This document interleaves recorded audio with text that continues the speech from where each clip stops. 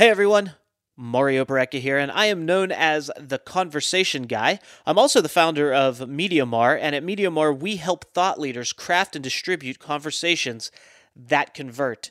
I believe everything starts with a conversation. I believe conversations are the most powerful way to create connections, to create relationships, and to create opportunities with each other. So everything has a basis in conversation. And on this podcast that you're about to listen to, I'm going to have 10-minute conversations with thought leaders to do just that, create relationships, create opportunity, but more importantly, to convey value from them and their perspective and how they operate on a daily basis, and to really tell a story that can bring some value and positivity, tips, tricks, ideas, what have you, to your life to make it better. So sit back, relax, buckle in. It's going to be a wild ride. I know those things don't quite go together. Sit back, relax, and buckle in. But it's going to be a lot of fun, and we're going to get the conversation started right now. And as always, don't forget, if you like what you hear, please rate and review our podcast.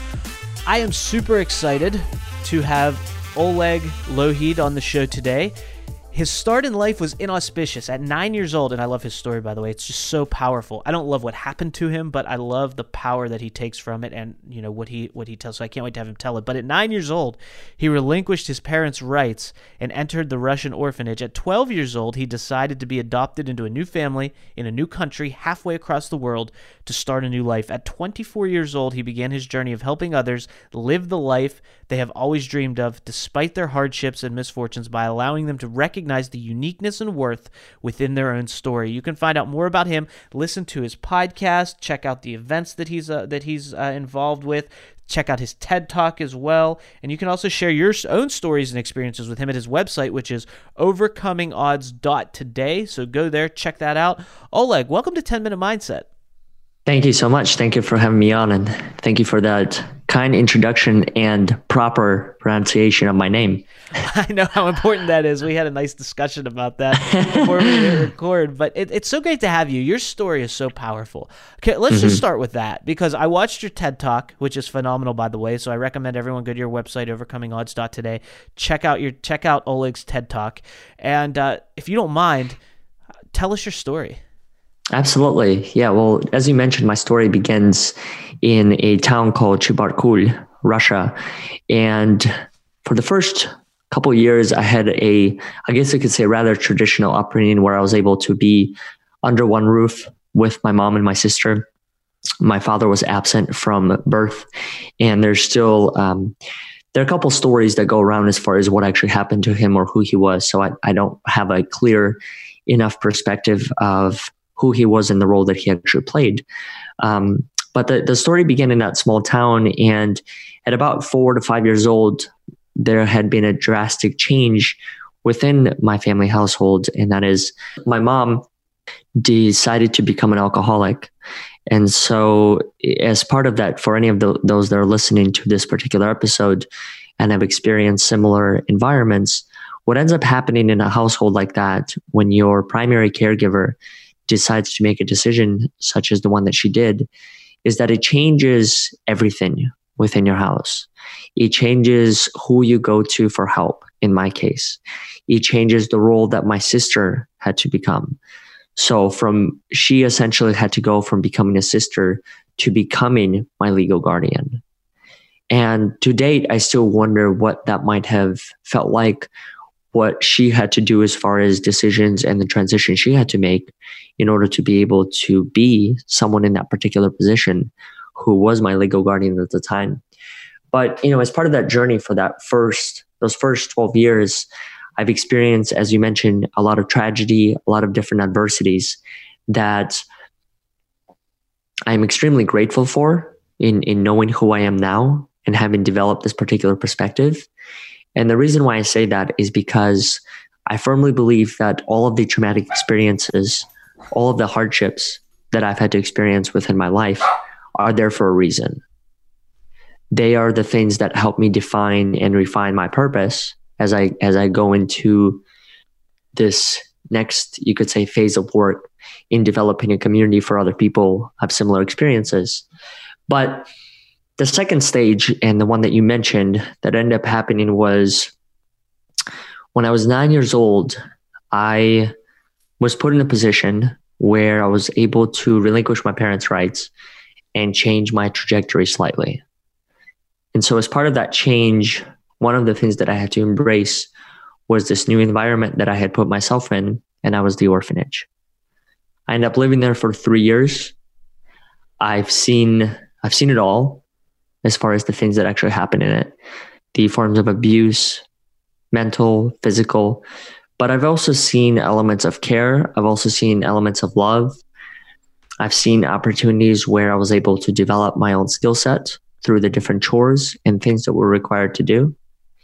And it was that place actually that created this, I guess you could say, ultimate opportunity for me to be adopted at the age of 12, which ended up bringing me to Ann Arbor, Michigan, with a fresh start and a possibility of a new future. So when I came to the States in 2005, I didn't speak any English. I knew very little about this part of the world, but I've always had this drive that I'm going to figure it out. I've always had this mindset that no matter what happens to me, no matter how great the adversity may seem in front of me, that there was always a way to get around it. And the reason why I still continue to believe that is that I firmly believe in myself, no matter what happens. I actually just had a conversation yesterday with another friend of mine, and he was asking me, when things become extremely difficult in your life, what do you do? Who do you turn to? And I said, I turn to myself. Because I've believed that, and especially through this lived experience that I've had, that no matter how difficult the challenge may be, that I've gone through worse things than that I've gone through more challenging things than that. And so just knowing the fact that I've been able to overcome a lot of the things in the past allows me to understand that I can overcome the things that I have in front of me. So as part of that journey, the final phase of what you mentioned was about 2.5 years ago, I decided to take the next step forward with my story and create a space and a platform for other people to share their own lived experiences. Now, it started off as a space strictly for adoptees and foster youth to be able to share their lived experience. And my focus of it was not only focus on the quote unquote success stories, but focus on the entire journey. Focus on all the experiences, because if there's anything that I've believed, it is that there's always two sides to the story. So in order for you to make the best possible decision after hearing someone else's perspective, I firmly believe that you have to know as many angles to that story or to that decision as possible.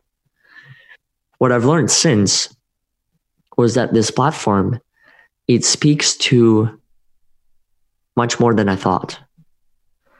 It also speaks to people who are refugees, immigrants, people who have experienced hardship in life.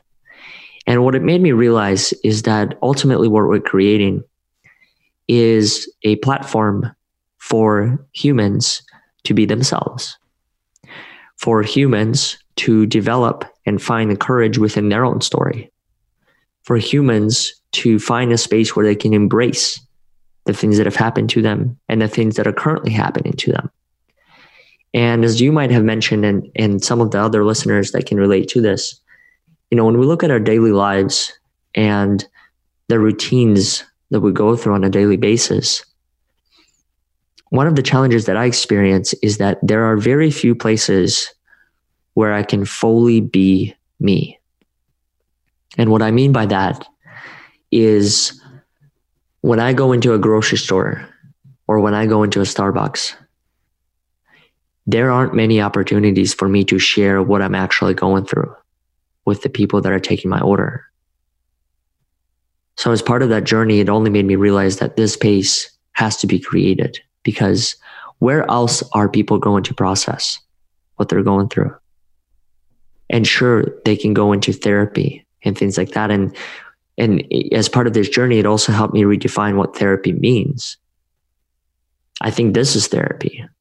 I think every chance you get an opportunity to share your story, it can be therapeutic. no matter who it is.